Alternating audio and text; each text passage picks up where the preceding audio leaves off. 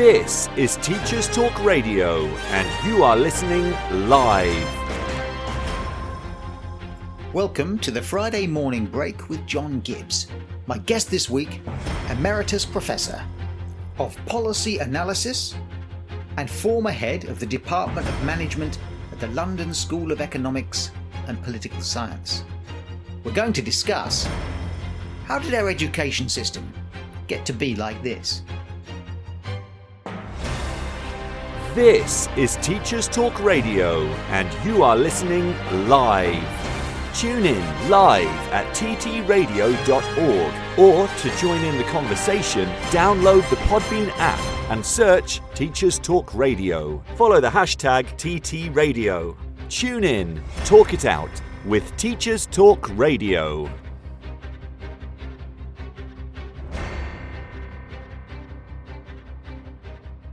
And we're back with my guest, Professor Gwyn Bevan, who, as I said in the introduction, is a professor at the London School of Economics. He's also had an illustrious career as an author, a lecturer, and advisor to the government on numerous committees, from the Inspection of Police and Fire Services, an Education Commission of the Rockefeller Foundation, and numerous other posts. He's an expert on public services, health, education, and the police. His current research includes comparisons of performance in health and schools across the UK.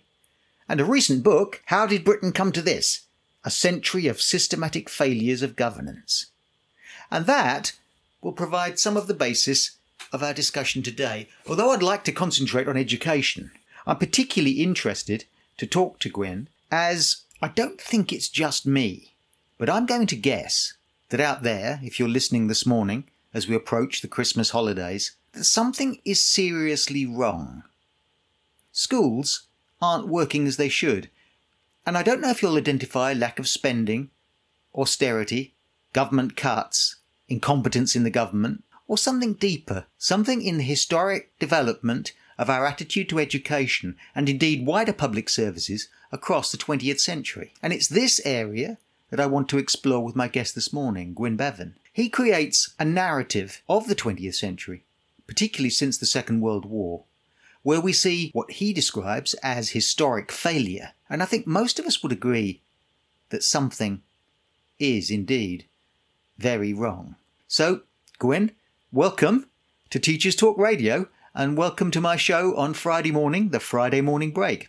Great to be here. Thank you very much, John. Well, as I said, as we briefly talked before I started recording, I've been sort of what they call it these days, stalking you online. I've been watching some of your lectures, and I've been reading your book, and you give a very good account, it seems to me, of how we got to the situation we're in, and from the context of the schools. And as I was saying to you before we started recording, one of the experiences I had in teaching was to see the world of education and public services generally, but from my experience of teaching, see it transformed by the values of the market and neoliberalism. And you give a kind of narrative of why that came about. And so how did we get to a point sometime in the 1980s where the market seemed to be the answer to everything, including schools? What we've had are what I describe as these two major political settlements of the 20th century, which was Clement Attlee's government after the Second World War, this was all about tackling William Beveridge's 5 giant evils of want, disease, squalor, ignorance, and idleness. And that government was focused on developing systems in place to tackle each of these different problems. So, I mean, that they enacted the Butler Act of 1944 that moved the school system from one state school system, one based on elementary schools, to age 14, to our systems of primary. And it was the first time you actually had free state secondary education in this country. But it was an extraordinary achievement what they accomplished under very difficult circumstances in those 6 years. But what they designed was designed for the problems of the 1930s. So by the 1970s, these were beginning to show signs of failure. Hence, Margaret Thatcher's government, elected in 1979, promised a radical change. But the big difference between her settlement and the Attlee settlement is, if you think about the 5 giant evils, there was William Beveridge, a Liberal, designed system of social security. R.A. Butler was a Conservative Minister of Education, designed the Education Act. Maynard Keynes, a Liberal, set up policies to tackle employment. And Aaron Bevan, my famous namesake, developed policies for the NHS and council housing. But it was non-ideological, whereas the Thatcher government was completely ideological. It was all about markets. And as you were saying, John, the underlying belief is market solution to all our problems. So if we look at the school system, there were two things there's the way the system was designed, which was, well, as you will remember this, it looked to be very rigid. Parents basically had no choice. The school you went to was the catchment area you were in. The school funding was determined incrementally based on past budgets and did not adjust depending as the numbers of pupils in the school change or as their needs changed. And also there was no system to tackle things that were going wrong. So a failing school could continue to fail for a generation. I mean, the village I live in, which is just north of Oxford, it said the primary school head teacher there loved watching tennis. So in Wimbledon fortnight, the whole school would watch tennis. And we had the 11 plus at the time. I wasn't here then, but no one from this village passed the 11 plus while she was head teacher of that school, So we had no system. It was all based on trust. We can trust the teachers to do a fantastic job. Now, of course, most teachers go into teaching to do that because they've got this mission. I'm sure you did. It's a wonderful thing. We all know this. When people understand things they did not understand before and see that development. But as in all walks of life, as they say, there are some people who frankly can't be bothered. And we had no way of getting rid of that. And the big scandal that sort of put it all in the public domain was at William Tyndale School, which you may or may not remember. But this was a school where it was taken over by, this would be the lefties so loathed by Margaret Thatcher, who decided it was up to children whether they wanted to learn or not. And one child at the inquiry famously said, "You don't learn nothing at this school," So the attraction of the market that they introduced was, you're going to introduce choice of parents. You can now choose your school. Money follows pupils, so the funding of the school reflects the pupils that you've got. And as my friend and colleague with whom I have a continual disagreement on this is Julian Legrand at LSE, argues that his attraction to the market system is that if you're in a school and everyone's doing phenomenally well, you transform the lives of your children through fantastic education, you will thrive in the market, you get more money, you get rewarded. And if you do a really terrible job and can't be bothered, then parents will take their children away from the school.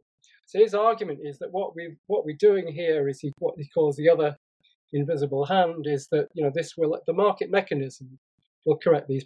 This looks to be a much better system than the one that we got from the Attlee government. Yeah, one thought occurs to me there is that it's an odd paradox, really, because the markets, one of the effects of markets is they produce innovation. In other words, if a thing doesn't work, you're going to go out of business, so you try something else. So innovation is always thought to be a sort of characteristic of private enterprise and markets. And yet, absolutely, yeah. And yet, if you leave teachers to do their own thing, you'll get William Tyndale School, you'll get bad teachers, but you'll also get creativity and teachers in their classrooms doing it works because I know it works, and so on. You'll get you'll get the kind of create. So oddly, there's a sort of paradox. In order to introduce the market, they had to direct, the national curriculum from above. So in order for you to innovate, we have to tell you what to do. It seemed to me an odd paradox. Well, that was seen at the time as a controversial decision. You're right. There's a contradiction with neoliberalism, because within the ideas of neoliberalism, where people have free choice, schools should choose their curricula and parents could choose schools with different curricula. Mm. But the other thing going on here, which relates to the point you were talking about, which is the school league tables, is that what they wanted to do was to inform parents on the quality of education they got in their schools. So that's why if you have a standardized curriculum and school league tables, you can see how well different schools are performing and make an informed choice on that basis. Yeah, and yet one of the experiences I had was that schools became. When I first started teaching early on in my career, I went to quite a few schools. One school I taught at the longest was, in its day, would have been thought of as progressive, comprehensive school. There were no school uniforms. There was a great deal of autonomy in the school, for better and for worse. There were things wrong with that, and so on. But they played around with the timetable and so on. As the years went by, that school and all the schools I knew became more similar. Uniforms were introduced. The national curriculum was imposed with greater and greater efficiency, and so every school became kind of the same. So what you were trying to be the best at was being the best at being the same. Thing is, if you introduce, what happens once you introduce? Well, as you know, these school league tables of performance, in which you're in competition in that way, then it does put enormous pressure on you to achieve the standards as set by the government, which your performance is measured. I mean, the point, the issue I have here, though, this will not be so popular with you and your listeners, is that as my name implies, I'm actually from Wales, and most of my work is in healthcare, and we've had this natural experiment in the NHS of the different countries having different systems of governance.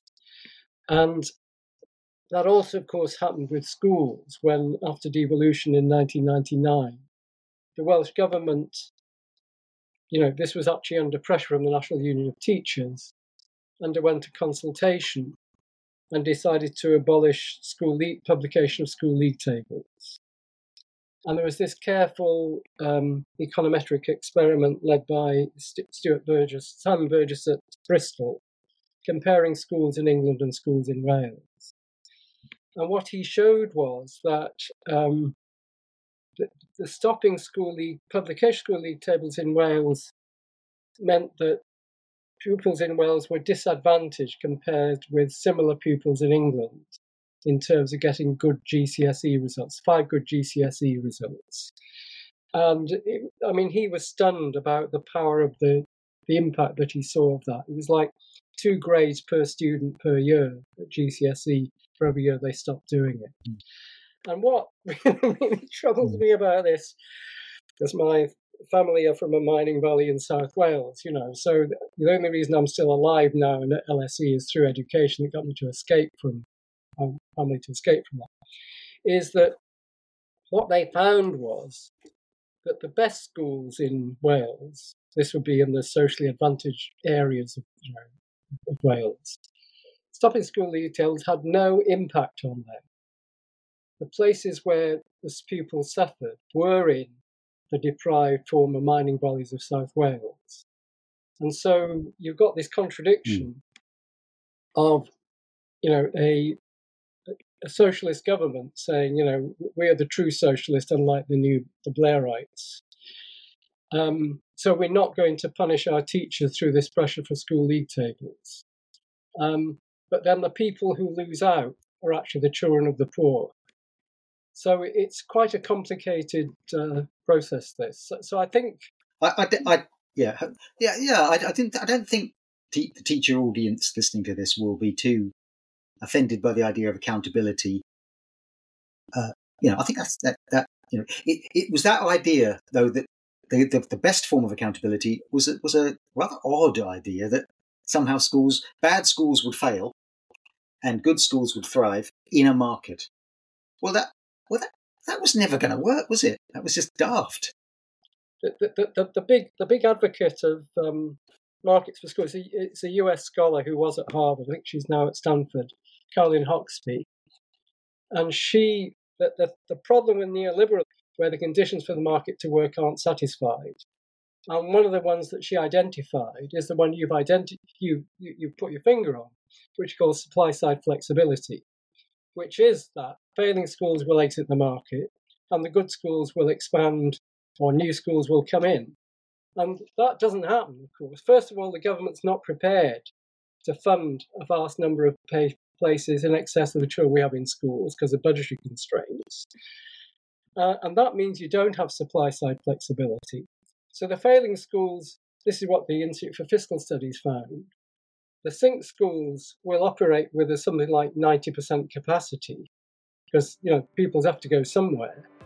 So actually they're underfunded for the capacity that they've got, but they don't close, they just linger on. And the good schools that are oversubscribed, one of the criteria of being a good school is you are oversubscribed. So you do not want to expand capacity because that's going to, impair one of your indicators of your success.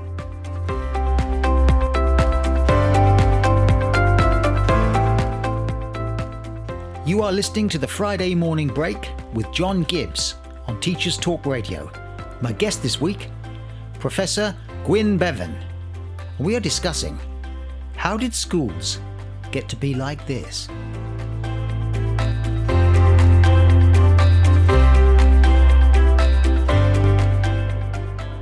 It made me laugh with recognition when I heard you. I think I've heard you say that or read that, and that was the idea. Of course, you're absolutely right.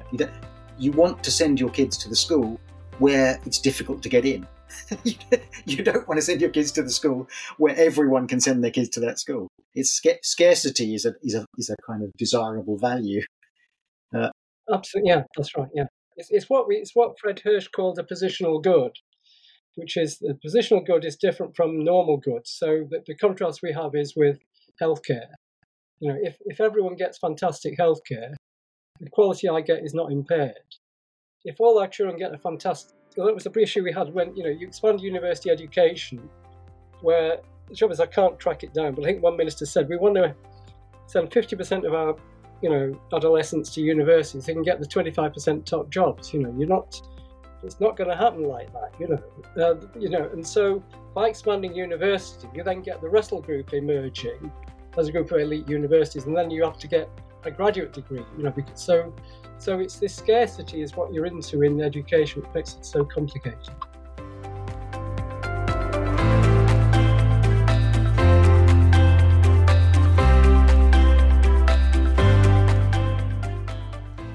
This show is brought to you in partnership with John Catt Educational, publishing professional development books and resources to support great teaching and learning in schools around the world.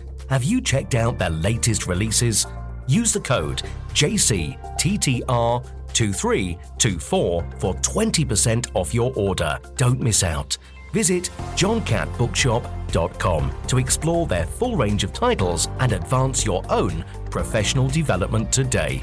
Happy reading.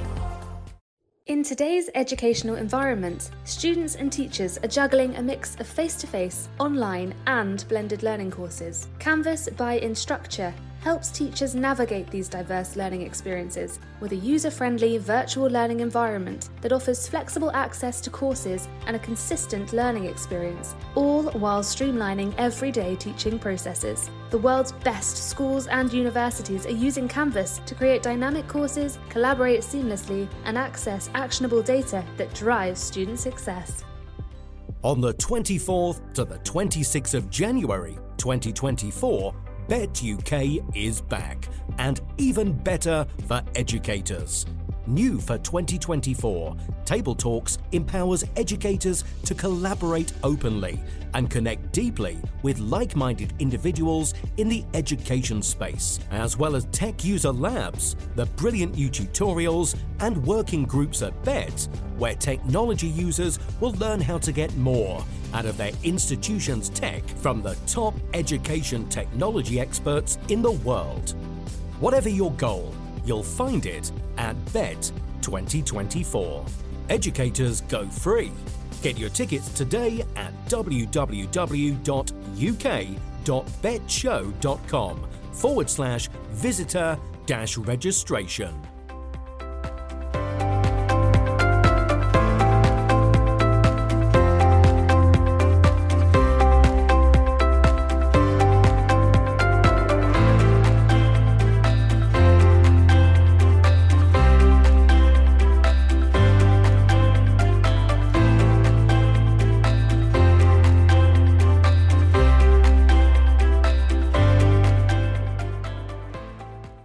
I know that some countries in the world experimented with, and it was even considered, I think I'm right in saying it was considered vouchers were considered a possibility in this country. Essentially, you completely marketise the system. Parents are turned into consumers. Well, that's Chile. That's what Chile did. Yeah, and well, I don't know enough to say it didn't. I'm guessing it didn't work. That was terrible. Well, it led to these huge protests in the streets in Chile. It was called the Penguin Revolution, where the children took to the street. What happens then is, goes back to one of the high priests of neoliberalism, Milton Friedman. He argued for vouchers for schools. This is back in the 1950s, and it was implemented when there was, they killed Allende, they assassinated Allende, the Marxist president of Chile, and President Galtieri came in, a close friend of Margaret Thatcher's, it must be said, yes. who imposed these policies of neoliberalism and introduced a voucher system for schools. So, and Milton Friedman's argument is that, if you want to spend money as a parent on going to a good restaurant or having a nice holiday, you're perfectly free to do that. But what you won't let people do is spend their money on a better education for their children. Now, of course, you can do that in the independent sector, which is hugely expensive because the state you have to pay the tax for the state education and private education. So Friedman said, what we'll do is you'll get a voucher, which is the state will cover all the basic costs of education, and there'll be state schools you can go to, which will just take the voucher and go to these top-up schools where you pay a bit more and you get education. Now, of course, the way he argues that is that this is simply that the voucher schools get more money. But what it also does is to, of course, introduce serious social segregation. Because the children, the way it starts off is, you can easily afford to pay the voucher. They introduce the system. You will pay a voucher to send your child to the voucher school because they're going to obviously get a better education than not. But after that, the voucher schools have got children from the better off parents who are concerned with their education. They will attract really good. It's a nice place to go and teach. Unlike the voucher schools, which have got deprived children, whose either parents can't afford or don't care about their children's education. So in the extreme case, I remember one of my students at LSE saying his partner taught in a school where there were children whose mother was a drug addict, whose father was in prison. Now, what it's like to teach those sorts of children. They're not going to be in the top-up school. They'll all be in the voucher schools. So the next step you get to is, even if you can't easily afford to send your child to a voucher school, there is this huge gulf between these two different schools, and you will do all you can to afford to pay to send your child to the voucher school. So then the gulf just widens over time. So you get this huge social segregation then. So the voucher schools not only got more money, but have got pupils that are easier to teach. It's an odd piece of sort of I think it's cognitive dissonance or something that people would, if you ask them, would you like every local school to be as good as every local school? So just take the worry away. Your local school is the best school for you. They say yes, but then they'll behave to get some advantage for their children. I probably did the same for my children. You then think, well, that school's slightly better than that school. What can I do to manipulate the system to get them into that? And soon enough, you're creating an inequality. Right, yeah. You desire not to have that equality, but you'll create it. It's kind of we'd rather not pay taxes, but we'd also like to have wonderful social services. It's kind of sort of paradox.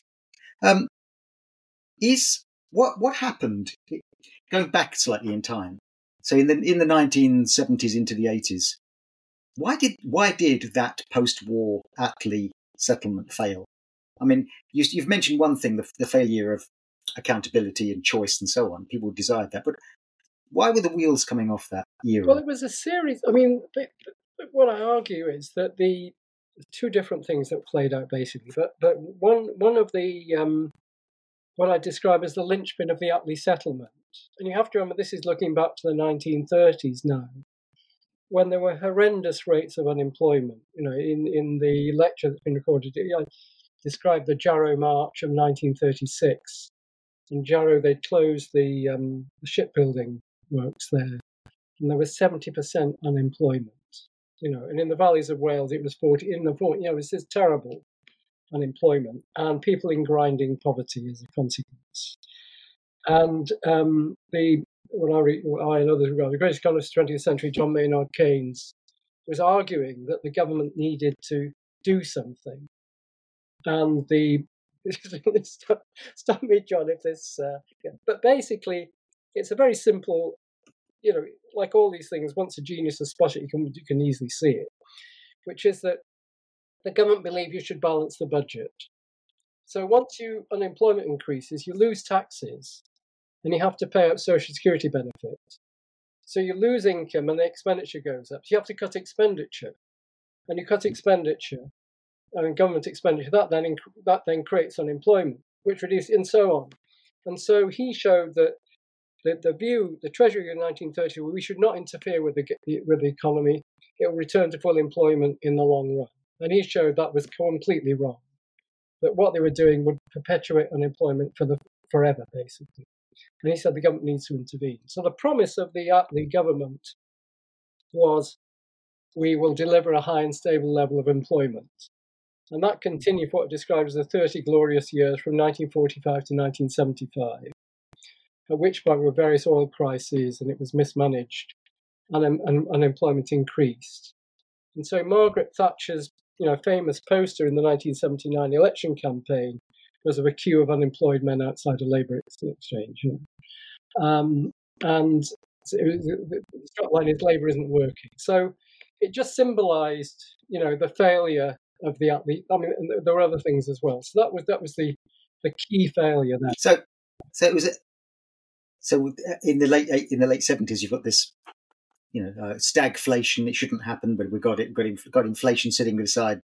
Prices are going up and inflation's going down. That shouldn't, according to Keynes, that shouldn't happen. So on. So there's an economic crisis now. Then this revelation, sort of as it were, Milton Friedman, Chicago School. The answer is markets.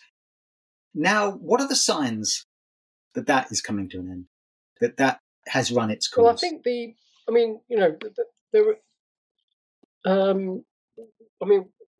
The trouble is that one of the consequences of that was, that Margaret Thatcher did not believe that government should interfere in any way with the markets for employment. And Milton Friedman persuaded the government all you needed to do was worry about inflation, control the money supply. And then shortly, I'll make this very short. Basically, North Sea oil started flowing into the country. And unlike Norway, the government didn't manage the currency and didn't manage manufacturing industry. So we wiped out, all the areas that are now left behind. There's a process of deindustrialization that did not happen in Norway. And the Thatcher government believed that somehow that, as in the 1930s Treasury view, the market will reintroduce unemployment. And we've got these now profound entrenched inequalities between different parts of Britain. And that is one of the horrendous failings of the neoliberal settlement, are degrees of entrenching geographical inequalities in the UK without parallel in other developed countries. So that's one sign of it. And it is you've got this, the Joseph Rowntree Foundation showing 1 million children are destitute. It's just our failing public services are falling apart all over the place. It's just not working. Yeah, that statistic, I forget where I first saw it, of the widening gap between the number of enormously rich people, the people who are paid numbers of amounts of money that would have seemed silly money years ago, and the boardroom to shop floor gap widens and widens and widens. And as you say, then there's a when that phrase leveling up first appears, so you're saying that's a kind of acknowledgement that something was seriously wrong, that the market doesn't produce evenly good results for everybody. Yes. Well, the contrast that we've had that is what's happened in Germany. Because in 1991, you had the fall of communism, and GDP per capita in East Germany, this is across East Germany compared with West Germany, was about, this is gross domestic product per capita. It's an indication of how well off individuals are in different parts of Germany. And the people in the East were only a quarter as well off as those in the West.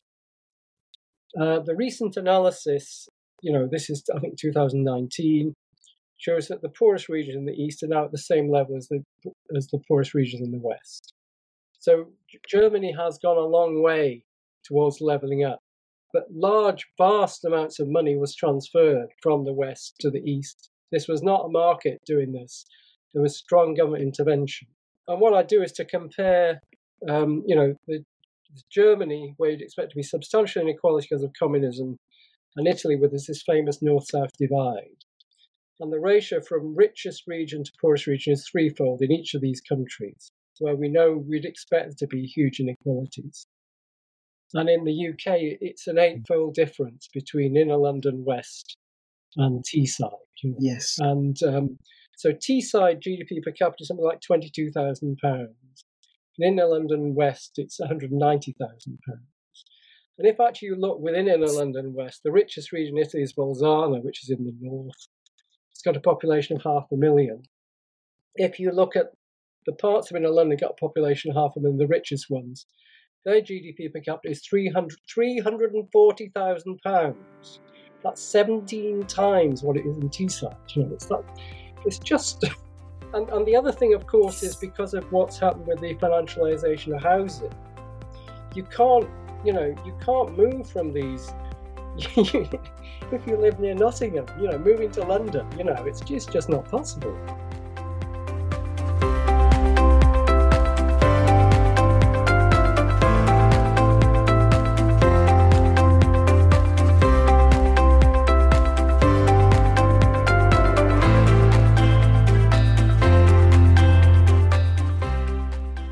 This show is brought to you in partnership with John Catt Educational, publishing professional development books and resources to support great teaching and learning in schools around the world. Have you checked out their latest releases? Use the code JCTTR2324 for 20% off your order. Don't miss out. Visit johncattbookshop.com to explore their full range of titles and advance your own professional development today. Happy reading. In today's educational environment, students and teachers are juggling a mix of face-to-face, online and blended learning courses. Canvas by Instructure helps teachers navigate these diverse learning experiences with a user-friendly virtual learning environment that offers flexible access to courses and a consistent learning experience, all while streamlining everyday teaching processes. The world's best schools and universities are using Canvas to create dynamic courses, collaborate seamlessly, and access actionable data that drives student success. On the 24th to the 26th of January 2024, Bet UK is back, and even better for educators. New for 2024, Table Talks empowers educators to collaborate openly and connect deeply with like-minded individuals in the education space, as well as tech user labs, the brilliant new tutorials and working groups at Bet, where technology users will learn how to get more out of their institution's tech from the top education technology experts in the world. Whatever your goal, you'll find it at Bet 2024. Educators go free. Get your tickets today at www.uk.betshow.com/visitor-registration.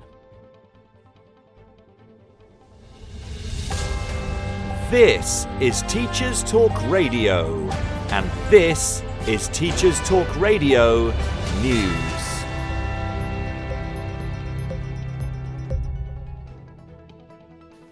The big political news this week was the launch of the DFE in England's consultation on how best to implement minimum levels of service in schools if teaching and support staff unions go on strike.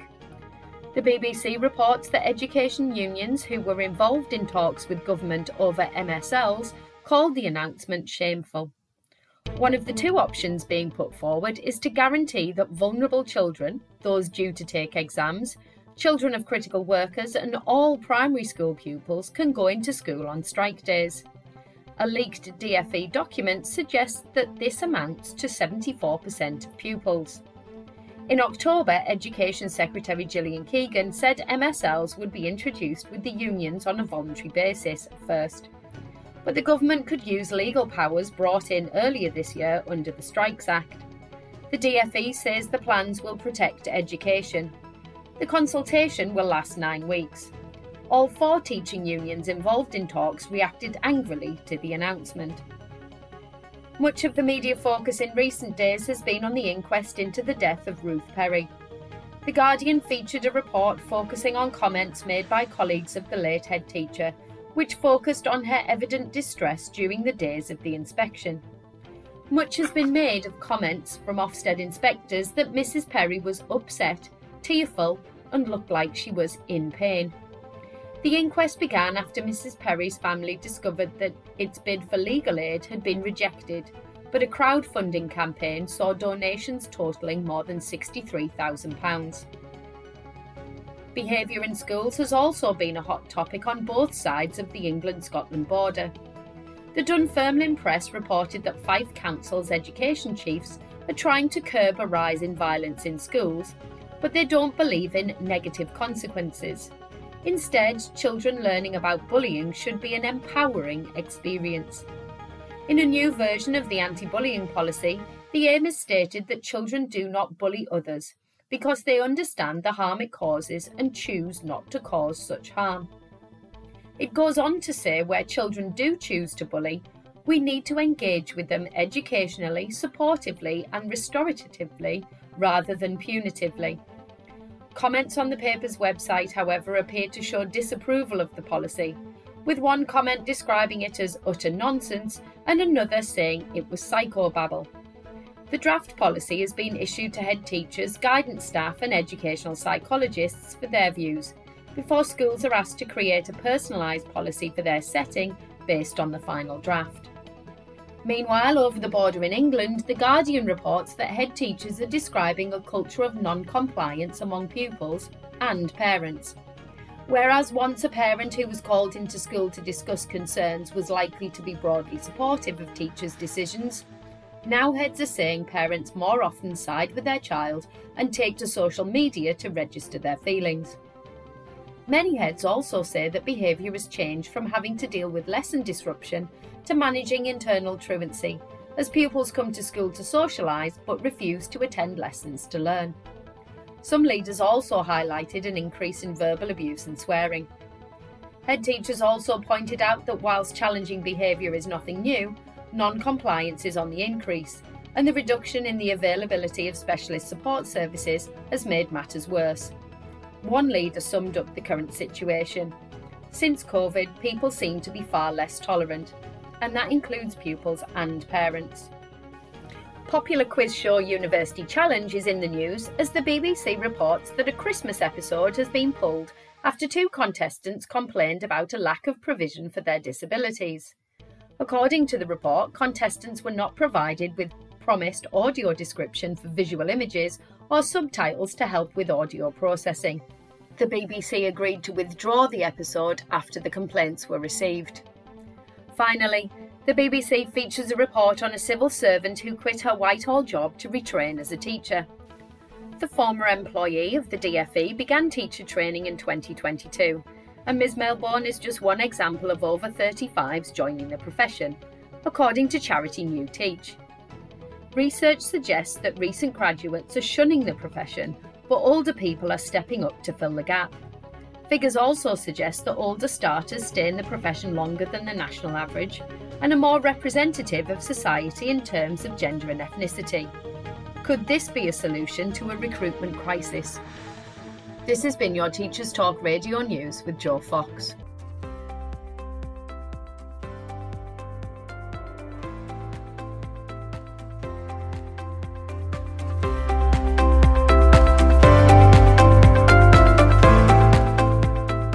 You are listening to the Friday Morning Break with John Gibbs on Teachers Talk Radio. My guest this week, Professor Gwyn Bevan. We are discussing, how did schools get to be like this?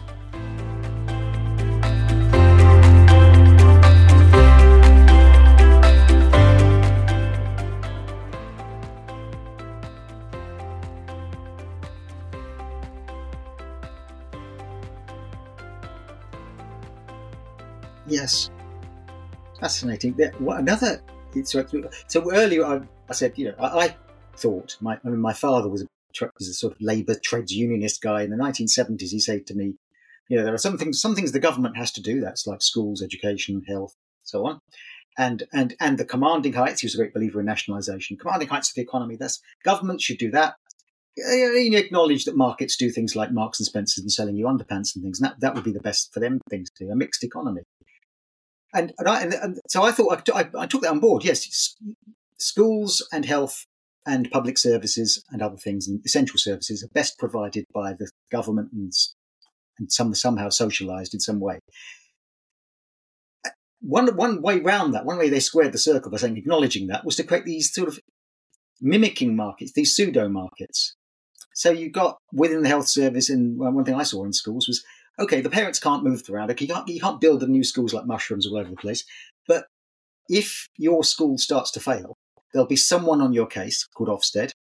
The teachers will be able to see this, and within the school itself, teachers there'll be performance related pay. You'll be in competition not only with each other, but between schools, as if you were a market. Okay, the parents will at least punish you by thinking of you as a poor school. And the trusts were the answer. Schools would then have a degree of autonomy. But my view is it hasn't worked. I mean, the view of modern economics is that it's wrong to think you should nationalise the commanding heights of the economy. But the distinction you should make is where markets work and where they don't work. So broadly speaking, I mean, it's more complicated than this, but basically, nationalising steel and nationalising coal doesn't seem to make sense because these satisfy characteristics of a market working. But healthcare, the issue that we have with healthcare and schools, there's this sadly, an impenetrable economist called Oliver Williamson, who I try and translate into English in my books, one of my missions in life, basically. And he analyses causes of market failure. He uses this particularly impenetrable language. So the phrase he uses that no one can understand is called site asset specificity, really. And what that means is you want a local service, you want a local post office, you want a local school, you want a local hospital, local surgery. As you say, when you buy your underpants from Marks and Spencer's, it doesn't really matter where they're produced. That actually, where the school is and where the hospital is and where the post office is vitally important for you. And so and the whole thing that makes markets work is there's lots of competition. Once you introduce this requirement for services to be local, you remove one of the key elements to make the market work. The reason why the market can work for coal and steel is there are lots of producers all over the place. You don't have to live, you get. So that's the key difference. And that's why the market won't work. Now, the other point I argue in my book, this comes from me working for the first NHS Quality Inspectorate, which was called the Commission for Health Improvement. Tony Blair used to describe it as an Ofsted for the NHS, basically. It was a label we sought to distance ourselves from. This is back in the early 2000s. What I got to understand is it was called the Commission for Health Improvements. The idea is you go in and offer the enable hospital to improve. But there's this big difference in healthcare, but it applies in all public services: quality assurance and quality improvement. So quality assurance is just, is this hospital a safe place for, you, your mother, or children to go to? That's quality assurance. It's, so I think, and we could do that.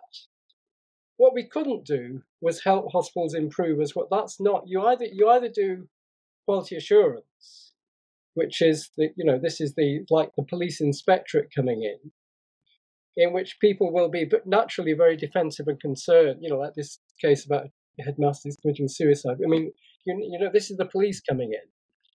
You can't expect the police to help you improve performance. It's a collegial learning environment. So what we got to understand is that's all we could do, and we can't do the other thing. We need to organise that completely differently.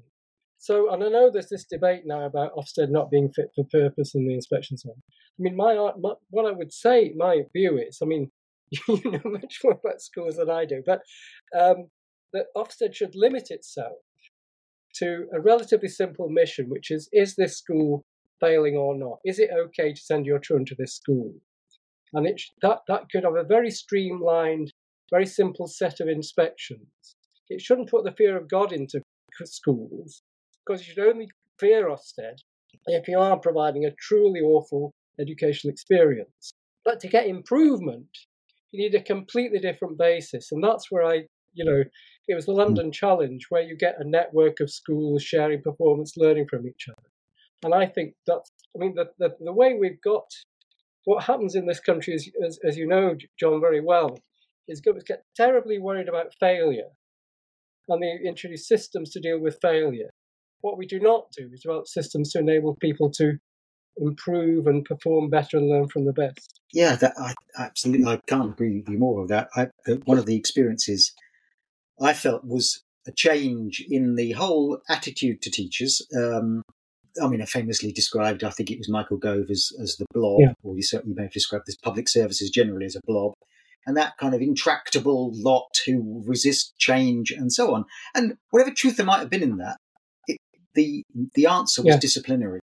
So the market wasn't just seen as a way of creating innovation; it was a way of punishing. It was the lame ducks. I forget who first used that. But we won't support the lame ducks in industry, and we'll let the schools go to the wall. All that was nonsense. Ofsted and its culture was disciplinary. It was to root out the bad uns.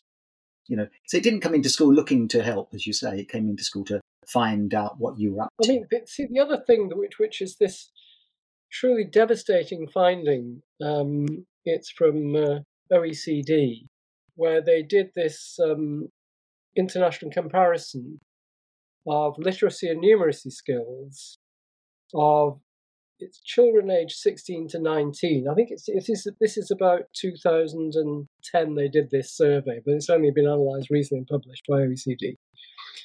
So it's children who were 16 to 19 in 2010, with those who would be 65 to 70, or 60 to 65 years. So what they're comparing here is literacy and numeracy of those who have been through all the reforms with which you are familiar, which is Ofsted, quasi-market and so on, back to people who went through schools 40 years ago under the old so-called failing system of the Attlee settlements. Now, in all countries they looked at, except one, the children aged 16 to 19 have higher literacy and numeracy scores than those aged 60 to 65. Guess which the exception is? It's England. So it's this truly terrible thing that, the young children we had, that they'll now be 10 years on, were worse in literacy and numeracy than their grandparents. Yeah, well, there's an awful. Anyone listening to this of a certain age will go, yes, I knew young uns couldn't add up and spell. That of course, that's a terrible insight into a process that's been going on what 30 odd years or so or more, and has actually harmed. It not only did not work in its own terms, producing greater efficiency and greater choice and all those things, it actually has done harm. Curious. We should come to that conclusion. Will we look back on the Thatcher to this experiment as a blip? In other words, what will inevitably, as you were talking about, the best way to manage to improve schools is to talk about school improvement. To go, the old school inspectors and the school, what they used to call the advisory teachers. When local authorities provided advisory teachers, they said this is the best practice, and they'd work with schools that were struggling to try and improve them. So, well, that's cooperative. Are we going to? Will historians of the future say yes? You can mark off 1980 to something to about 2020, whatever, and say this was a period when this happened, and it was a kind of aberration. Are we going to be going back to the past in some respects? No, well, the thing is, I would hope people would regard it as an aberration. This was an experiment that didn't work. Whatever phrase you want to use to describe it. But I don't think we can go back to the past, because basically that's what it seems to me is what Wales has tried to do. And actually, they get the worst results in PISA of any country in the United Kingdom. So you need to move on. And the thing that, Julian and the Grant with whom I have disagreements about markets, we both agree that what we can't allow is, as I described what we're told of in our village school here, which is under the Attlee settlement, schools could fail children for generations and no one would intervene or do anything about it. The point is, of course, what we're dealing with here is a very small minority of what happens, and you can't design a system which is, what you're feeling happens. You can't design a system to tackle this small minority. I mean, most people like you, as I said earlier, go into teaching with a sense of mission. This defines me. This is what I am. I'm a teacher, and I educate young children, and it's a fantastic, fulfilling, worthwhile career. And what we need to have systems that recognise that, this is unlike, Michael Gove talking about the blob. It's not the blob. It's a group of amazing people who need to be inspired and encouraged and developed. The thing is, you can't have that if you don't have systems to tackle, schools that are failing, teachers who can't be bothered. Yes. You need both things in parallel, but they need to be distinct. Yeah. I think that's interesting what you said. I was thinking of the way, trying to solve the exceptional cases as if they were more general. I mean, when they introduced ID, you have to show your ID when you go and vote, and so on, to solve a problem that hardly existed. So there's almost no voter fraud, but somehow we introduce a national answer to a tiny problem. So when you hear of a school where they play PE all day, or there's a teacher who likes to do nothing at all, that becomes almost like a moral panic. Now we must root this out across the system, where it's actually very, very rare. And another thing that's changed from my teaching career was that I remember when I first started teaching. So this is in the 80s, late 80s, middle 80s, and the exams. People didn't worry too much. I said to a teacher, I'm going to look at the exam results this year of our GCSE and A-level students. Are you really? I'll just find out in September when they come out. Now teachers are desperate to find out their exam results, because exams have become more and more important for students, for teachers, for schools, for all the league tables and so on. So for better or worse, that's a changed environment. And school has become more determining of kids' future. My dad left school in the 40s with no qualifications and did fine. That's not going to happen today. So in a sense, schools have become more significant than they were prior to Thatcher, in a sense, in people's lives. Yeah, I know. Well, I think, again, one of the things that came through, in this study comparing Wales schools in England and Wales, when Wales stopped publishing school league tables, was the as I remember, I can't remember it was a few years after it had been Wales had stopped publishing school league tables. 5 good grades at GCSE in Wales, it was 30%. Now the point now is, as you're making, point you're making is that not to get 5 good grades at GCSE means a life of at best marginal employment. So we talk about a world that has changed, in which getting good examination results. I mean, it seems to me the pressure that you were describing teachers experiencing about good examination results, reflects the change in the working environment. That if you do not get good educational qualifications, you will not do well. Absolutely. I mean, as a parent, both my kids went off to school, and I thought, well, the main thing is that they're happy and they have friends and they enjoy their time at school. But of course, as the exams approached, I wanted them to get the best possible grades, because I knew, and what that would mean for them later on. And so, in that sense, yes, I'm going to be deeply affected by the information that schools get terrible results, or the exams aren't very good, or that the environment isn't very good for learning. So no. So in that sense, it's not. You're right. It's not. You can't go back to the way it was. So where do where do we go from here? If the neoliberal market forces are coming to an end, and we're going to get a Labour government next, maybe, possibly, more than likely, and somehow there's a shift again, something big, something like we go look back on it and say this is like the Attlee era, this is like Thatcher. Where are we going to shift to? What will it look like? Yeah, Keir Starmer's better at. I suppose I have a radical vision of the way we should organise government. You see, which is that the whole market school system just isn't. That's not. Just give up on that. But comparing school performance, which is what league tables do, but much more. I mean, I would create bodies similar to but different from local education authorities. I mean, I was talking to a friend of mine. It was this rack in schools, and then head teachers having a few days to sort that out, and the sense in which this is your problem. It's just breathtaking. And this friend of mine who was, he remembers when. I think this is in Oxfordshire. There's this wonderful Chief Education Officer, Tim Brighouse. And he said if he had a problem, he could always see Tim Brighouse. You had to see him at 7 o'clock in the morning, but he would always see you. And now there's no one. This is for you to solve. And I just think you ought to create a body which is above the school.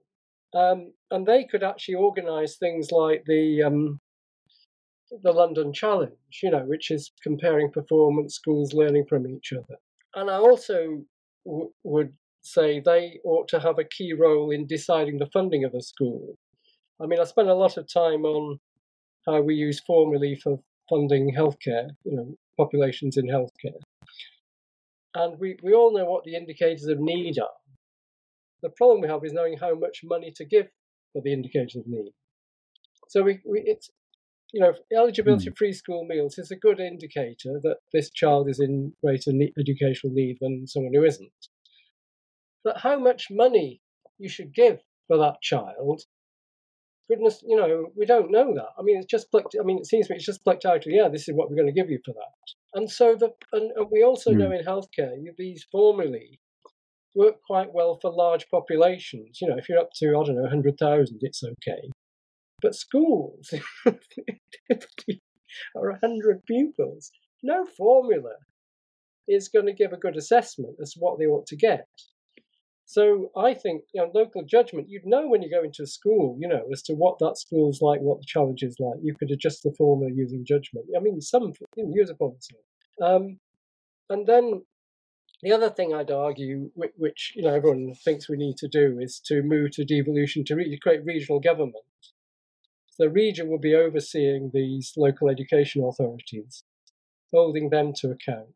And then I'd see central government as holding regions to account for their performance. The other thing I feel we ought to have, and this is doubtless very controversial, is I think most of what we are called universities ought to move to be under regional governance. So there'll be a few internationally elite universities that exist outside that. But you'd want to put most of the higher education sector within a region so they can work with local employers, get integrated, help develop the economy.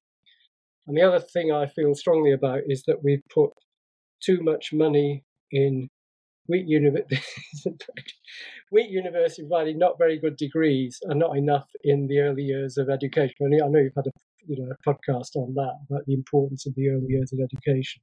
So you'd want regions to look across what I describe as the educational pathway from the early years right through to university. And in fact, people in mid-career want to go, how much do we want to spend on these different parts of the sector, which no one does at the moment. They all exist in these separate silos. It seems to me that we have empowered a lot of parents to be quite savvy consumers. They know more about schools than they used to. They can look at league tables for all their worth, and they can look at exam results, but we've not given them really much ability to enact that. As we say, the market doesn't provide them with.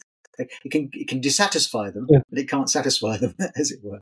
But I'm guessing that an awful lot of education systems in the world are locally managed in some way. I mean, whether it's American school boards or it's local education authorities, because it seems just common sense. Well, the thing is, U.S. states will run a university sector. I mean, that's the other thing that you do then. I mean, part of the levelling up problem is that you've sucked out the attractive jobs out of areas outside London. Of course, all the big government jobs are all in London anyway. But you can create. I mean, just saying, look, you can go back to the region you came from. You can help shape the future. That you can have a key job in developing education, or make them responsible for healthcare. How you revitalise the economy, all those sorts of things. You can create these engines of change, and I think that would be a key part of addressing these huge inequalities we've got. It might address that very South-centric, London-centric magnet that operates in Britain, as you say, that draws in all the creative people, young people with a degree in something creative. Well, they're going to go to London, aren't they? They inevitably be drawn down to London by that. So we've created that. No wonder that it's the North feels left out. Not only can you not get a train across the country from east to west, but you can't get the jobs and so on. Well, there's that analysis by it's the Financial Times data analyst, I think, John Murdoch, and he looked across different countries about what the contribution of gross domestic product would be if you took out the richest city. And he looked at United States, the Netherlands, and Germany, and it ranges from 1% to 5% in these countries. Then he looked at the United Kingdom, and if you take out London, it falls by 17%. That's 17%. And he also found out that the rest of the UK is as poor as Mississippi. So you've got this. That's all part. I mean, it's not this huge divide you're describing here in terms of London being this magnet. It's just extraordinary. Yeah, I mean, it's no wonder that you and others are reflecting. How did this happen? How did Britain come to this? Absolutely, yeah. How did Britain come to this? It's a state of the nation kind of observation, isn't it? Where did we get to this? Well, the key point. The thing is that the argument. The reason I look at Germany and Italy is we know there are good historical reasons why there would be geographical inequalities in this country. There's the long-standing north-south divide in Italy, with the south having these varieties of organised crime that make it incredibly difficult to run. Germany's got the legacies of communism, which really held the country back for years. We've got none of those. And yet, we've created inequalities without parallel in Germany and Italy. It's just extraordinary. That, it seems to me, like we're coming to the end of our discussion now, and it is... we are living through times, not only how did Britain come to this, but how did the world come to this? Because we could look outside of our shores right now and think so much of this looks like the 19th century, not like the 21st century. It's a strange old world we do live in. And thank you so much, Professor Gwyn Bevan, and timely insight into how we got where we are. So many, many thanks. Well, it's a great pleasure talking to you, John. Yeah.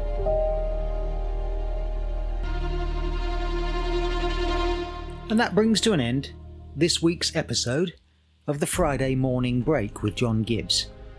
My guest this week was Professor Gwyn Bevan of the London School of Economics, Professor of Policy Analysis and former head of the Department of Management.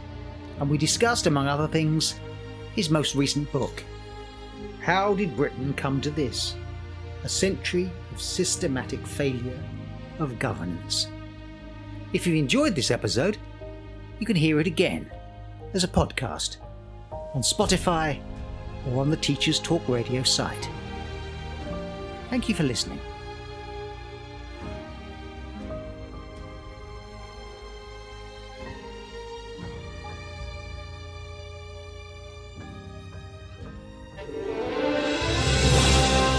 You've been listening to Teachers Talk Radio. Listen back at ttradio.org.